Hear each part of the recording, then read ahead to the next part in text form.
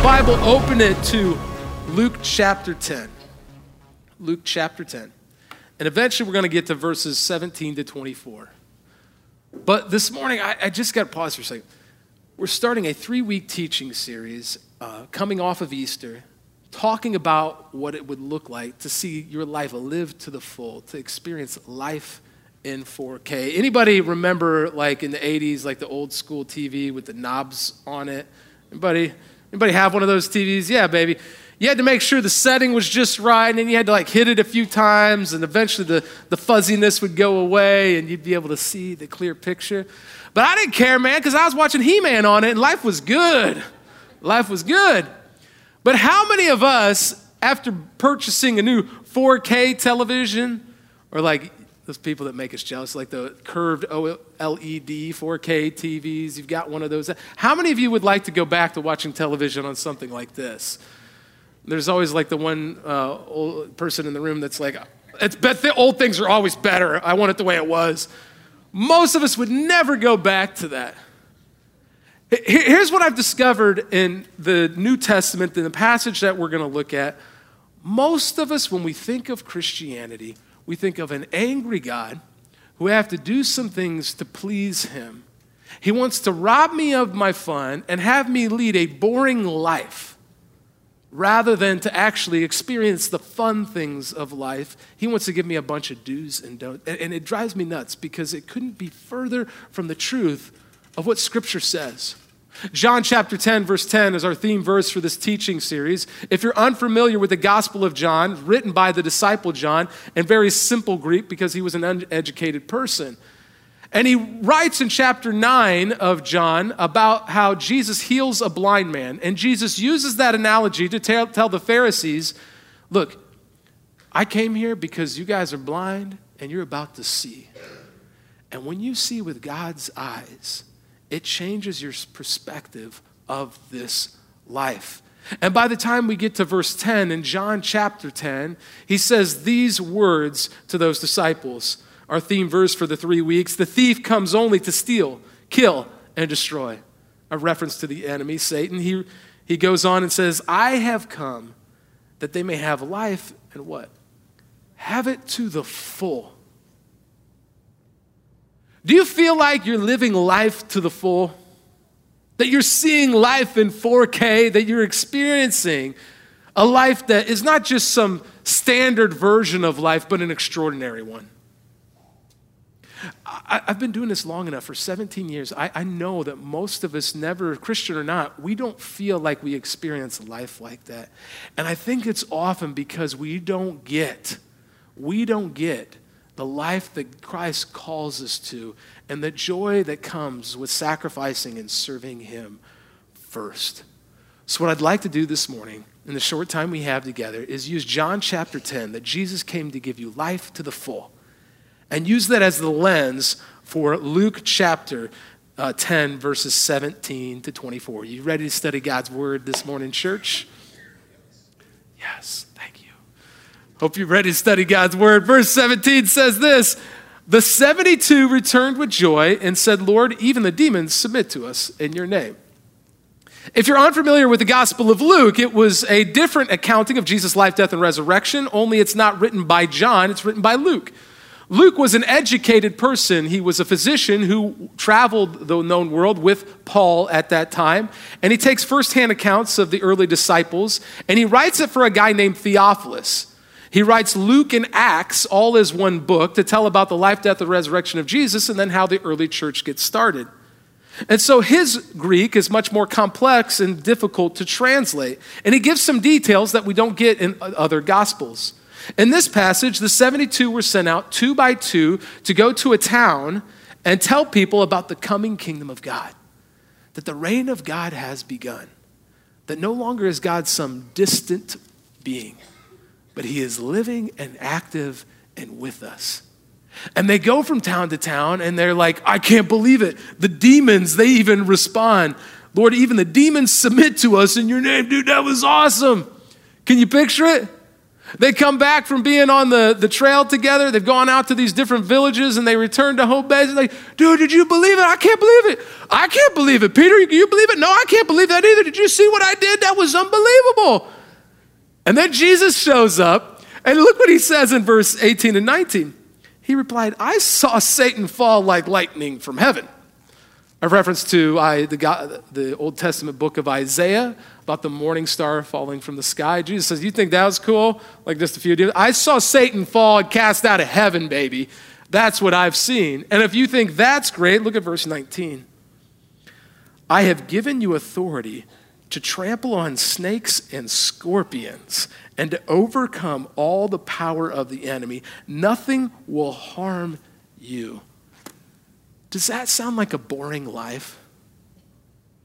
It says you can trample on snakes and scorpions. That's weird. I thought of kind of like a self-help seminar this morning. We'd have a nice big pit of snakes up here, and you could all make faith walks across the snakes this morning. Who would like to practice that this morning? We don't have any snake charmers in here. But I read that and I go, God, he just sent them out to a place they didn't know anybody. All they took with them was like a coat, and that was it, and they trusted the Lord was going to show up. That's not boring. That's scary. And they're going to rely on God the way that you and I most often never get to experience. He goes on in verse 20, however, do not rejoice that the spirits submit to you, but rejoice, what? That your names are written in heaven. At that time, Jesus, full of joy through the Holy Spirit, said, I praise you, Father, Lord of heaven and earth, because you have hidden these things from the wise and learned and revealed them to little children. Yes, Father, for this is what you are pleased to do. All the things have been committed to me by my Father. No one knows who the Son is except the Father. No one knows who the Father is except the Son, and those to whom the Son chooses to reveal him. Verse 23. Then he turned to his disciples and said privately, Blessed are the eyes that see what you see. For I tell you that many prophets and kings wanted to see what you see, but did not see it, and hear what you hear, but did not hear it. Will you pray with me? God, we pause for a moment in the busyness of our lives. We set this beautiful day aside to come and study your word and worship you. We acknowledge the presence of your Holy Spirit in this room with us right now. God, speak to us. Help us to hear you anew, to experience a life to the full. We pray this in Jesus' name. And all God's family said, amen. Amen. So I picture the 72 walking out, wearing just some sandals and the tunic around their shoulders, walking into town with the dust trailing around them, going into people's homes, telling them about the coming kingdom of God. The reign of God has come. Guys, you got to come experience this. Nobody believes them, so they begin to pray for people, and demons are cast out. People are healed. These miraculous things occur, and everybody's like, what? I can't believe it. And the 72 that were sent out 2 by 2 returned to home base, and they're like, that was amazing. I've never experienced anything like that in my life. Isn't it fun when you see God show up? Isn't that fun? Maybe you're here today and you're like many of the people that we started this church for, that it's your first time in a church building. I talked to a guy last Sunday, was his first time he'd ever been to church in years. And God is beginning to work in his life. Maybe that's you here this morning. You've not felt and experienced what it was like to know God like that. The early disciples were in awe of it. They were in awe of what God was doing. And sometimes we go, oh, that was great like 2,000 years ago in the New Testament, but that doesn't happen today, right? Last weekend, Easter weekend, 5.5 years ago, this church did not exist, or at least it was meeting in our house. We hadn't officially started yet. Last weekend, we had over 1,800 people at our 5 different services. We saw, well, here's the cool part. We saw 34 to 60 people give their life to Christ last weekend. You're like, 34 to 60, that's a pretty big variance. Well, let me tell you what happened during the weekend. It was so cool. We had people praying every service, throughout the service in our prayer room, just asking God to show up. And the first service, we're packed out at 5 o'clock on Saturday evening. I can't wait for Saturdays. It's coming August, baby. It's happening. And we packed out room. I gave this amazing message. Like, you should have been there. It was, if those was there Saturday at 5, it was awesome. And then I gave people an opportunity to give their life to Christ. Nobody raised their hand. It's like, you guys didn't hear that amazing message I just gave. Were you listening? And then everyone here must be Christian already. And then the next service came and people kept praying. And at the Saturday at 6:30, we saw 4 people give their life to Christ. And then Sunday morning at the 9 o'clock service, 7 more people gave their life to Christ. And then at 10:15, here's why we had a variance.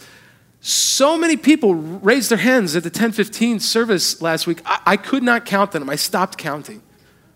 I've never experienced something like that. And I almost got so emotional. I counted to about 15 and then I just stopped. That's why we knew there was at least 34 people that gave their life to Christ. And then the next service at 11:30, 8 more people surrendered their life to Christ. And then this thing happened. So many people were surrendering the brokenness in their life to the Lord that we had a line out the prayer room door. We had like 6 or 7 people that were there to meet with people and pray, and we had a line out the door.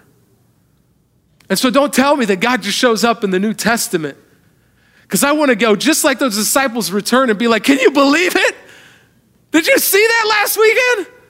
That was incredible. And it was a sacrifice of hundreds of people and volunteers, thousands of people sacrificing in different ways, and including financially. It was 5.5 years in the making of believing God was actually calling us to plant a church, to reach broken and hurting people who are lost and lead them to a God that didn't just want to condemn them, but actually wanted to redeem them and give them a new life to the full. And when you begin to see God with that perspective, it changes some things. See, this world, there is no doubt there is evil, there is despair, and we're going to talk about that. There's hopelessness. We got Syria, we got North Korea, we got stuff happening just down the road here. Scary times. And yet, I'd like to share with you how even in the darkest of times, this dark world could look bright again. That you could see life in 4K, that you no longer lived a standard life, but you had an extraordinary one. Not because you or I are great, but because he is. That's what the disciples experience here in this passage, and they can't believe it. So if you're sitting here this morning or watching online and you say, I want to experience life like that, here's how to see life in 4K. It's super simple this morning. I've only got 2 points. Normally, like, my points have points, but this morning we got 2. So if you didn't get enough caffeine, you're going to get it.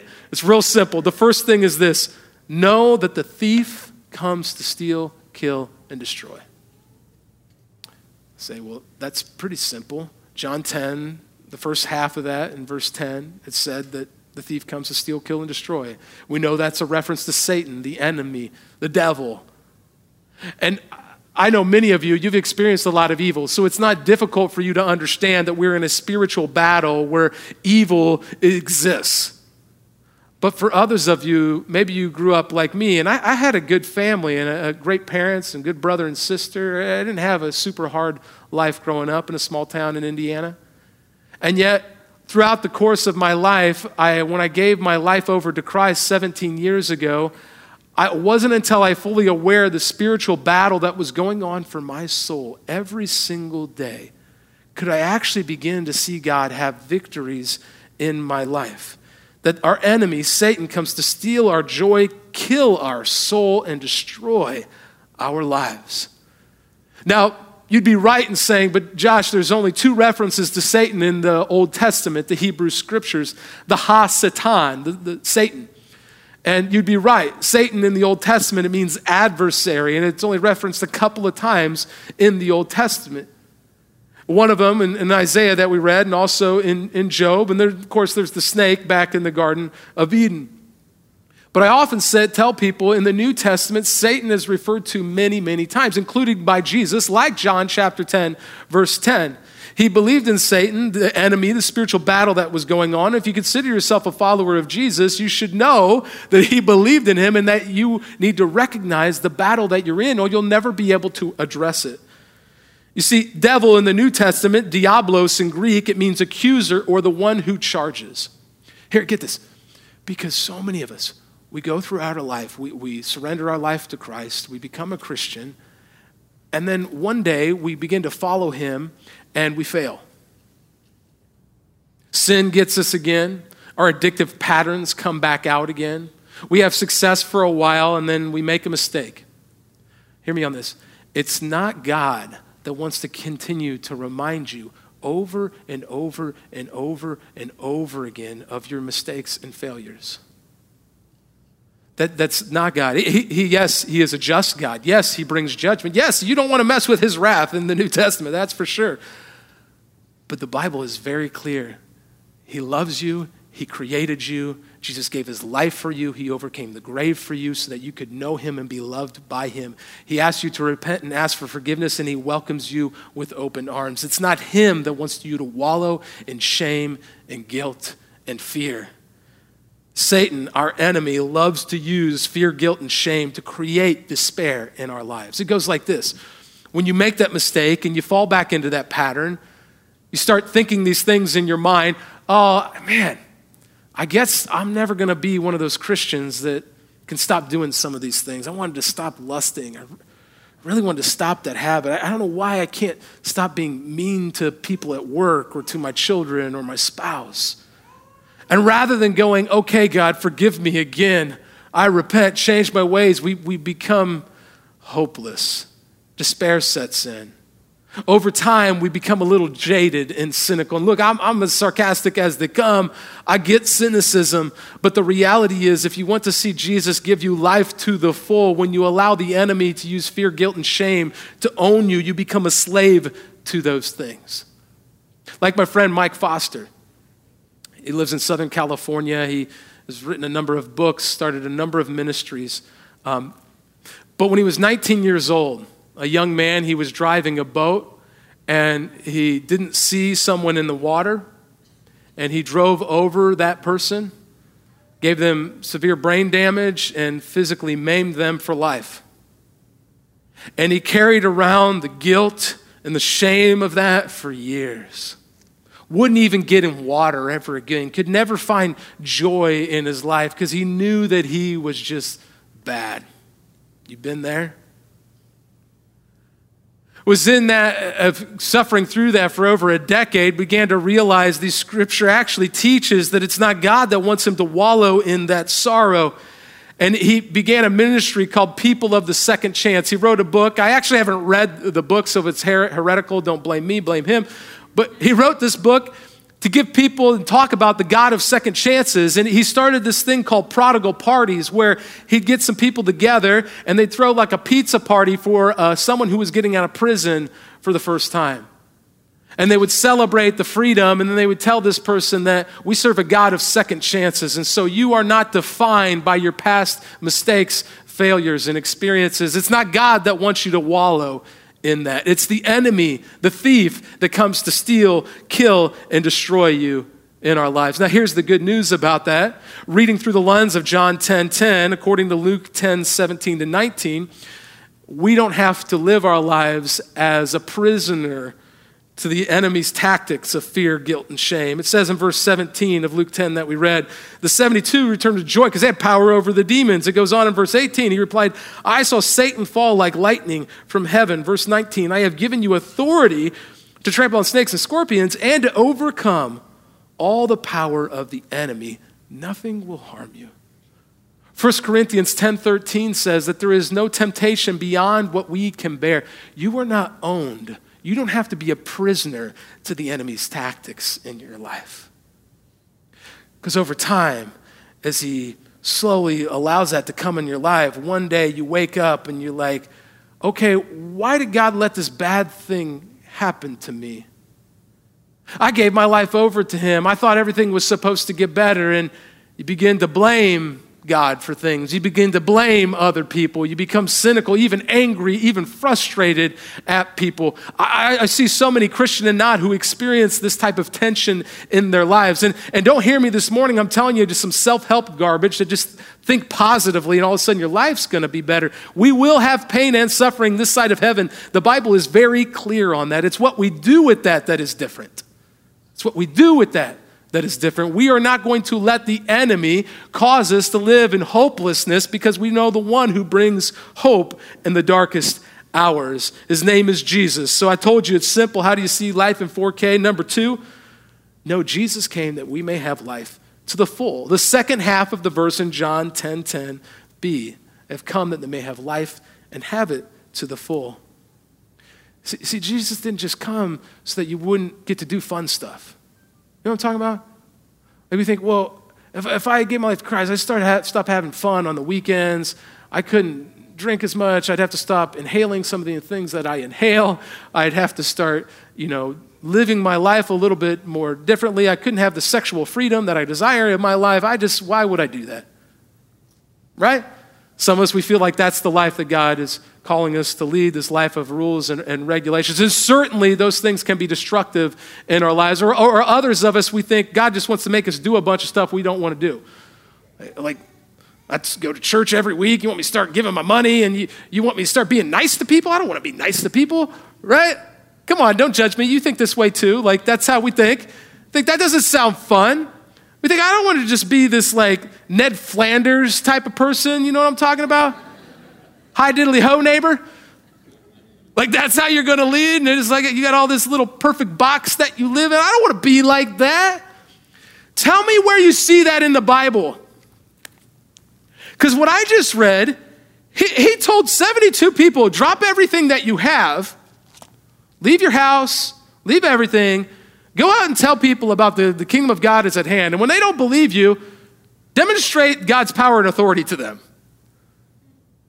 That doesn't sound boring. Sounds scary. Doesn't sound boring. See, God wants to give you an adventurous life, one where you actually get to know him and see him show up. And when you experience him showing up, there is nothing greater in this lifetime. The enemy wants to use fear, guilt, and shame to have you lead the standard definition of your life where you just kind of get through life, right? Like I'm going to work 9 to 5, and we're going to try and have some fun weekends and vacations and accomplish some things so that we raise kids who accomplish some things, because if they don't accomplish things, we won't be proud of them. And then one day when we look back at our lives, we'll be glad that we all did some nice stuff. God says that's boring. He says, live your life in a way where you expect God to show up, where you risk something, where he has to show up, to live on an adventure with him, where it's like you were looking at things in black and white, and all of a sudden it's full color, baby, and now you're asked to lead this life. Here's what he says in verses 20 and 21 in Luke chapter 10. However, do not rejoice that the spirits submit to. He said, you think that's cool? Wait till you see this, but rejoice that your names are written in heaven. Can you imagine what it's going to be like someday? This life is just a blip on the map compared to eternity, with perfect communion with God and with other human beings. In the Bible and the book of Revelation, when they try and make sense of what heaven is going to be like, it uses all this vivid imagery because it's just so beautiful and wonderful. We're not going to be able to believe it. And so the life we get now is to actually see God show up and minister and move and work, to not lead a boring life, but an extraordinary one. Verse 21, at that time, Jesus, full of joy through the Holy Spirit, said, I praise you, Father, Lord of heaven and earth, because you've hidden these things from the wise learned and revealed them to little children. Yes, Father, for this is what you were pleased to do. That those that approach the Lord as kids, you remember how when you were a kid, you used to be happy? Do you remember that? I know it was a long time ago for some of you, but you remember that. And it's not like I believe in Christian counseling, and I believe that mental disorder is a very real thing, and it's not always a spiritual thing. There are mental issues. I get that, absolutely. This isn't a self-help weekend, like I said. But the enemy would love to just allow you to sit in despair and to not be able to see the beautiful things in life, even in our pain and suffering. See, what the New Testament says, though, even though you suffer and you have pain, you can get over things. Little kids can get over things, and we get over them as followers of Jesus because our Heavenly Father helps us through those times. We shouldn't be distraught. We should be ecstatic. We can't imagine what heaven is going to be like. Verse 23, he says, then he turned to the disciples and said privately, guys, get this. Blessed are the eyes that see what you see. He doesn't stop there. He goes on, for I tell you that many prophets and kings, like the people in the Old Testament that heard from God and that had power and authority, the kings, they wish they had the opportunity that you and I have right now. He says, they wanted to see what you see, but did not see it, and to hear what you hear, but not hear it. It's like they had to watch TV on the old television. If they knew what it was like to see a 4K, their minds would have been blown just a little bit to see something in full color and experience it the way that God intended for us to experience, spiritually speaking, that they would long to know God, that they could see God show up. But it was only after the crucifixion of Jesus, atoning, covering up for our mistakes, that we could be forgiven and made right with a perfect God. It was only after he resurrected from the grave, overcoming death itself, that you and I could know we're going to go to that special place in eternity in heaven with God, where there'll be no more tears, no more suffering, no more pain. It'll be gone. And so when we experience those things now, the despair of this world, we can look at it differently than someone who has not experienced life with God. I know what despair is like. I know many of you in here, you've experienced it and you feel hopeless and broken and alone. When I gave my life to Christ 17 years ago, I got involved in ministry right away. And after college, I moved to Southern California to go to seminary. I started working at a large church in Southern California in the area of East LA, Pomona, P-Town, baby. Becca, P-Town, yeah, come on now. And if you don't know Pomona, it's a town that has kind of turned to some violence over the last 3 decades. And it's improving, certainly. But the first year I was there, I saw the police show up on our church campus, the property, because 2 teenagers who were in a gang, they were just kids, but they were in a gang and they'd been shot and they were trailing blood in, I know it's gross, but in the parking lot of the church building. We used to do prostitution ministry on the street that the building was on. Every Friday, if I was working, we would get schizophrenic and homeless and drug-addicted people coming into the doors of the building because they knew that if they didn't do it, they'd have to wait till the end of the weekend to come back to ask for assistance and help. Like, I've seen it. Despair is real. I've even experienced it. When God called us to move to Indiana and start a church, after we got here, my wife went in for a checkup. She was about 18 weeks pregnant, and she found out that our unborn son, our second child, his name was Jackson, had a genetic disorder. And he could die at any moment in the womb. And then we found out that the insurance we thought was going to transfer here actually didn't, and we didn't have any insurance. We moved here to start a church. We didn't know that many people yet. A lot of the people I'd known growing up weren't around, and it was just like, wow, God, why?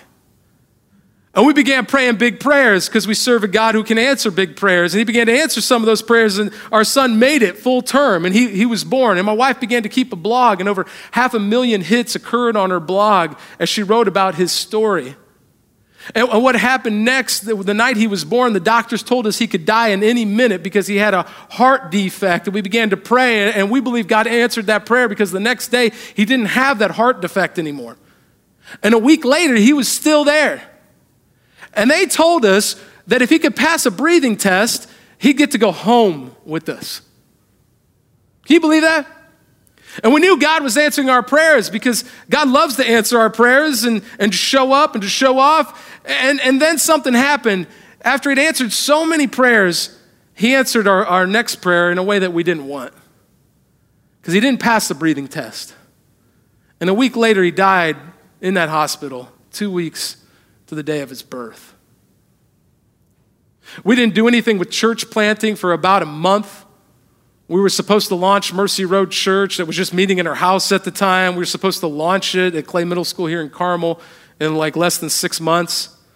When we came back, some of the launch team was gone because we'd been missing for so long. And we're just like, God, what are you doing? Why did you have us do this? Why did you call us here? Why did you have us experience this? You felt and experienced despair? I get it. The frustration that comes with it, the anger, we would cry every day. Every day. I don't look at my son's story with sadness anymore. Let me tell you how this works. Not because it wasn't painful, not because I'd want to go through it again, not because suffering's not real. Those people are liars when they tell you that. But because we took some of that and we just said, God, we can't do this without you. Will you enter into our pain? You say that you want to give us life to the full. We want to experience your joy again.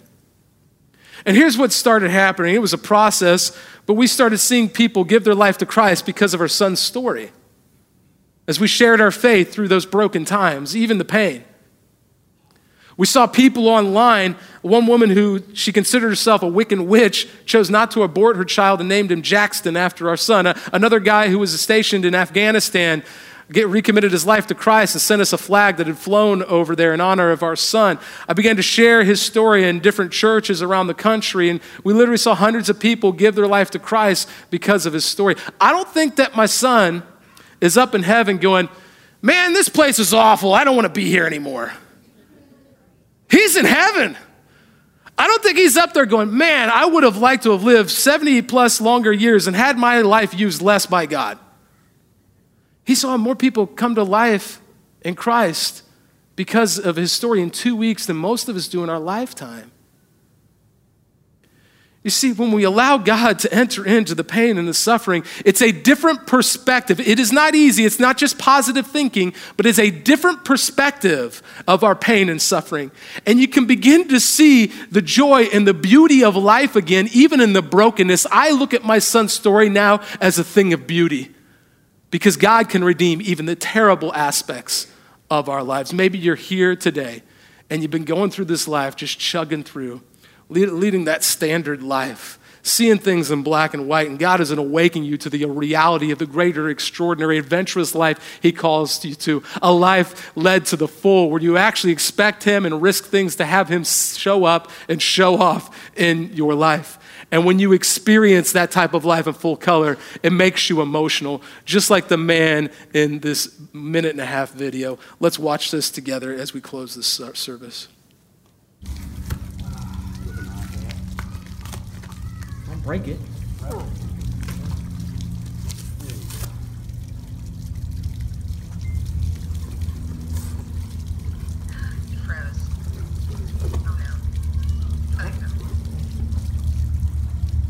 Color for the colorblind.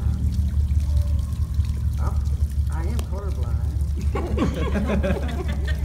I don't know. Now these are special glasses. Your kids have been engineered that when people wear them that are colorblind, you get to see color just like we all see. And it came with balloons and all that. Oh my. I can put these on. And it'll This is like it was supposed to be? it'll Like how correct, we all see it. it'll Yeah. correct your eyes so that you'll see how it's supposed to see.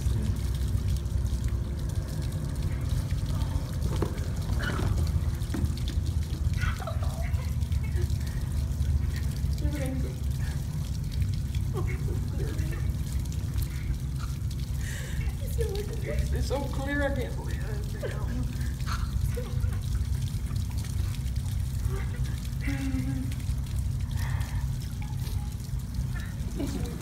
Dad, do you hate it?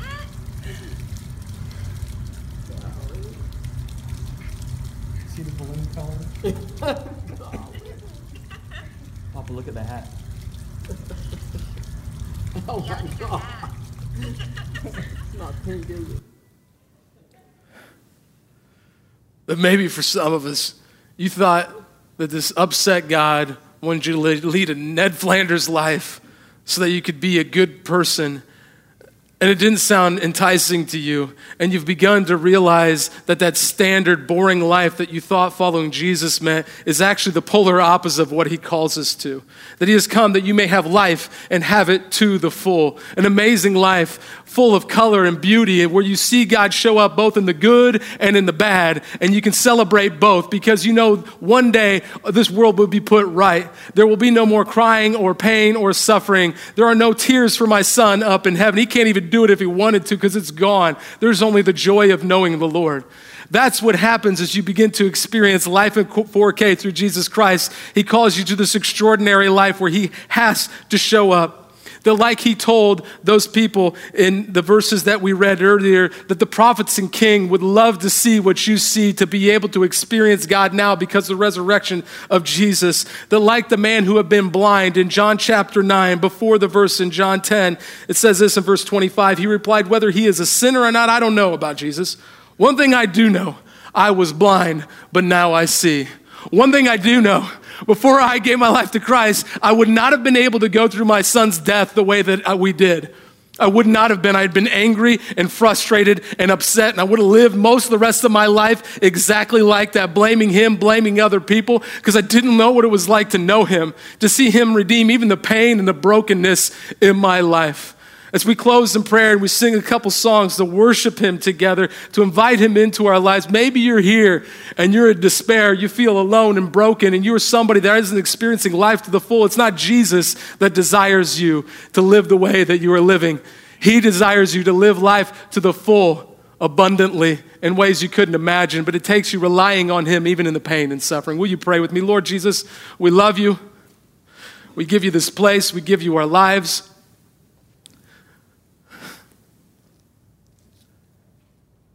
I saw 2 more people surrendered their life to you just this morning on a cards in my office.